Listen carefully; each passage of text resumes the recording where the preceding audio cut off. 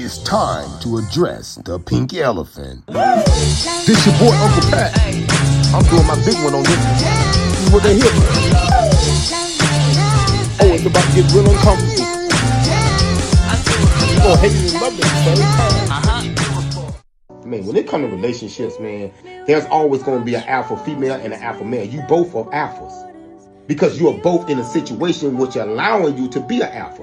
If I'm with this female and she look at me and be like, okay, we not making it, we ain't growing, we ain't building each other up, she gonna look at me as a non-alpha, and I'm looking at her as a non-alpha. But if I get to a right situation, you put me on the right motherfucking team, in that situation, I'm an alpha. That female gonna look at that other female that I left and say, how the fuck you let this nigga leave? But she's saying, dang, he wasn't doing that over here. I was doing that over there. It just wasn't working out for you because this situation wasn't for you. That wasn't your blessing. That wasn't your blessing. I'm her blessing and she's mine. So now we're both alphas. You can't be no alpha in no situation where you don't supposed to be at. That female got to allow you to be that alpha and you have to allow her to be her. If I lose, you lose. I win, you win. That's an alpha situation. Stronger in the presence.